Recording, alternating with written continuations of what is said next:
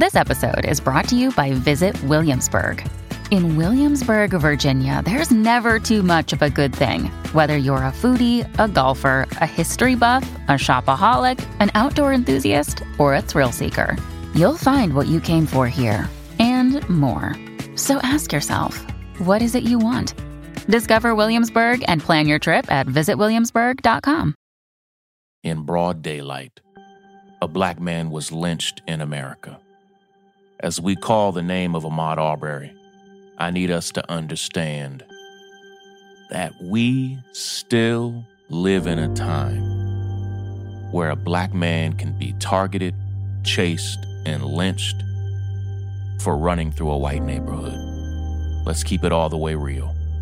Today I want to unpack and explain how we helped bring those 3 men who murdered Ahmaud to some semblance of justice. They've been arrested. They're still in jail today. And what we're going to do to make sure that it stays that way.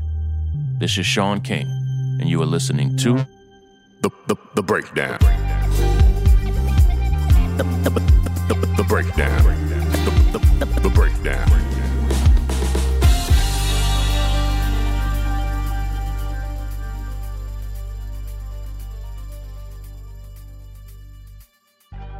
Ahmaud Arbery was running through a almost exclusively white neighborhood in South Georgia when he was targeted, chased, and then murdered in what can only be called a modern-day lynching.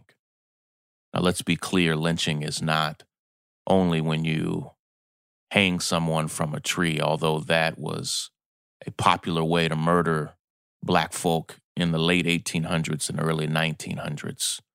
Ahmaud was lynched. A lynching is when someone decides to be judge, jury, and executioner and fully expects to get away with it. And I want to tell you a bit of a backstory because when I posted today that it's now been a year since Ahmaud was murdered, a lot of people are saying, wow, it doesn't feel like it's been a year. It doesn't feel like it's been a year because it was months after Ahmaud was murdered that the nation truly understood what happened. In fact, it was nearly 2 months after Ahmaud was murdered that I had my first conversation with his dear mother, Wanda, and she explained to me how prosecutor after prosecutor, district attorney after district attorney, police department after police department had passed around this case, the murder of her son, her baby boy, had passed around this case like a hot potato.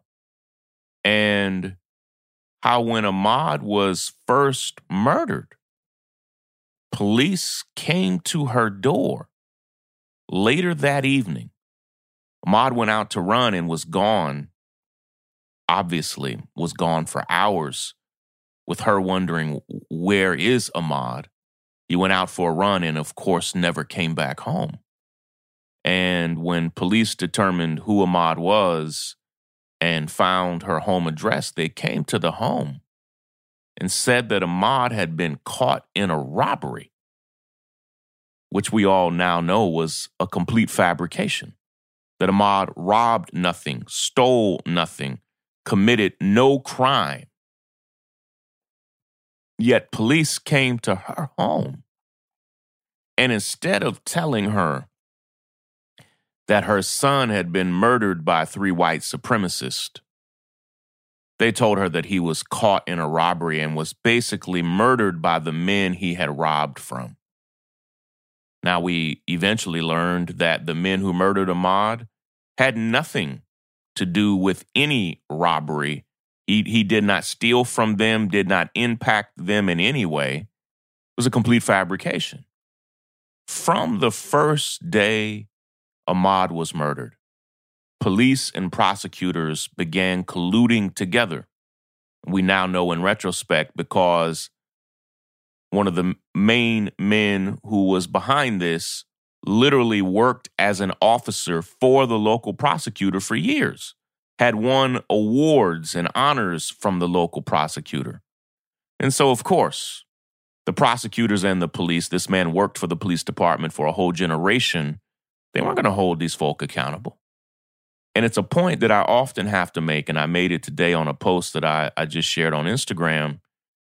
It's a point that I have to make is that this thing we call the justice system was not built to give justice for Ahmaud. It was not built to give justice for his dear mother, Wanda Cooper Jones. This thing we call the justice system, and not just in South Georgia, but all over the country, was built for white power. It was built to protect white people, white power, and white property. Let me be clear.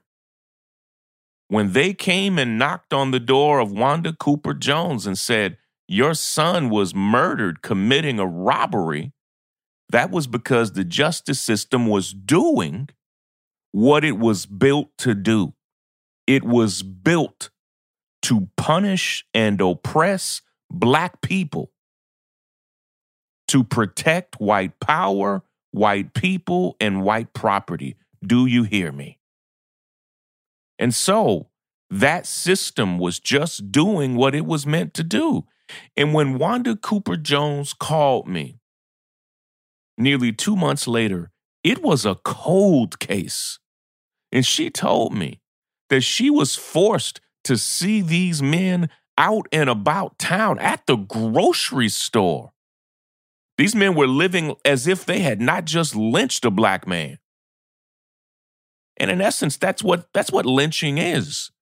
It is a gross public form of murder where primarily the white men who did it walk around town as if they didn't. And that's exactly what happened. And it tortured this woman's soul. She had to bury her baby and really had to bury him with a degree of shame. She was not ashamed of Ahmaud, but it had been put on her that her son was killed committing a crime, and she knew it was a lie. But she had to bury her baby anyway. And she told me, I spoke to her many times later. She told me that first week that Ahmaud was murdered, all she really could focus on was her own grief, her own pain, and the reality that she had to bury her baby.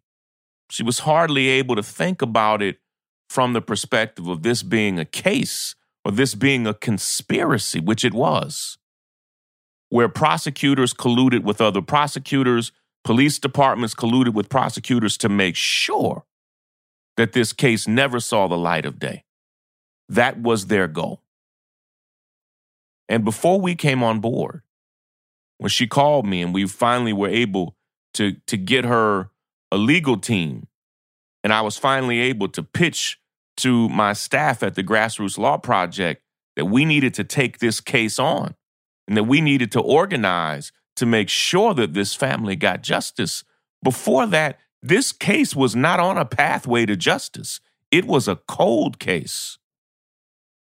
And I need to explain this, not just because I've made a decision in principle to teach people about what it is that I actually do, but I need you to understand what we did, what me and you and millions of us did.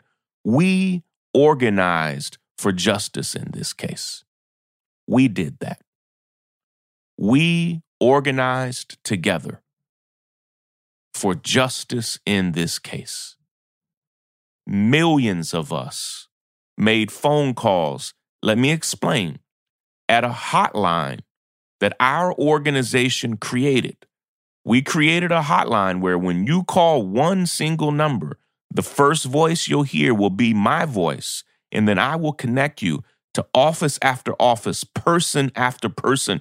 And we made millions of calls and texts and emails. When you filled out our petition at runwithmod.com, when you filled that petition out, guess what happened? It's what we call a smart petition, and we've pioneered this. When you fill out one petition on our platform, it then emailed every person involved in this case. We built that. We did that. The staff that we pay at the Grassroots Law Project literally manned and oversaw this 24 hours a day, 7 days a week for well over a month. By the end of the first day of our campaign, Ahmaud's story was being told in tens of millions of houses across the country. By the end of the first week, it was the number one story being told around the world. We did that. I need you to understand that we manufactured that using not only this podcast that you're listening to, The Breakdown, but using every tool we had at our disposal. We took that case from being a cold case all the way to making sure that not only the two men who participated in the direct murder of Ahmaud, but the third man who chased Ahmaud all through the neighborhood to make sure that all three of those men were arrested and charged with murder. And what people don't know, and what I've never really talked about publicly, is what we had to do behind the scenes, speaking to the White House, yes, the Trump White House, speaking to the governor of Georgia, the attorney general of Georgia, speaking to local prosecutors and district attorneys. We did everything we could, speaking to Republican legislators all over Georgia about what happened in their state under their watch. And we had to organize with a level of shrewd tact and strategy, because every person who had the ability to make a decision in that case was a conservative Republican. From the Trump administration to the Republican governor of Georgia, the Republican attorney general, to the Republican district attorneys in the case. And we realized that in order for us to organize ourselves into them actually doing right by this family, that we had to walk a tightrope that we never spoke about, that my dear friend and brother, the co-founder of Grassroots Law, Lee Merritt, we never spoke about it publicly because we knew in some ways people wouldn't understand what we were doing. That we had to basically put millions of people's phone calls, emails, and text messages. We had to use that as pressure to pressure conservatives into doing something that they truly didn't want to do. But they did it. And it wasn't just because it was trending. We made it trend. We created that. I literally asked hundreds of celebrities to participate in this campaign with us. Hundreds of thousands of people ran for Ahmaud all over the country, and we built this into a strategy to hold these men responsible. And now we need these men to be convicted. And that has not yet happened yet. Even that is not justice, it's accountability. Justice would be Ahmaud being alive and still jogging this morning and yesterday morning and tomorrow morning. That would be just. Justice would be his dear mother not having to acknowledge that her son died on this day last year. We're fighting for accountability. We can call it justice. Justice is a balancing of the scales, and it's going to be hard to balance the scales, but we are demanding accountability, and we won't let up until we have it. Take care, everybody. Break it down. The breakdown. I'm Tiffany Hawkins. I'm Alan Boomer. And we are the Momentum Advisors. Every single week, we talk about wealth management, personal finance, and entrepreneurship. We are financial advisors by day. We're entrepreneurs by night. We're building wealth for ourselves, and we want to make sure that you understand how to build wealth in your own family. Tune in for shows like Is Your Money Racist?, Retirement Savings, Investment 101. We literally run the gamut on all the things that you need to know about financial wealth, creating a legacy for your family, and really just wealth creation as a whole. What we find is that these conversations are happening but they're not happening as much as they need to in diverse communities. And so we're bringing a new voice, a new amount of energy, and we want you to tune in. So we bring the tips, we bring the strategy, and we always bring the good news. So make sure you tune in every week to the Momentum Advisors. There's something for everyone. Momentum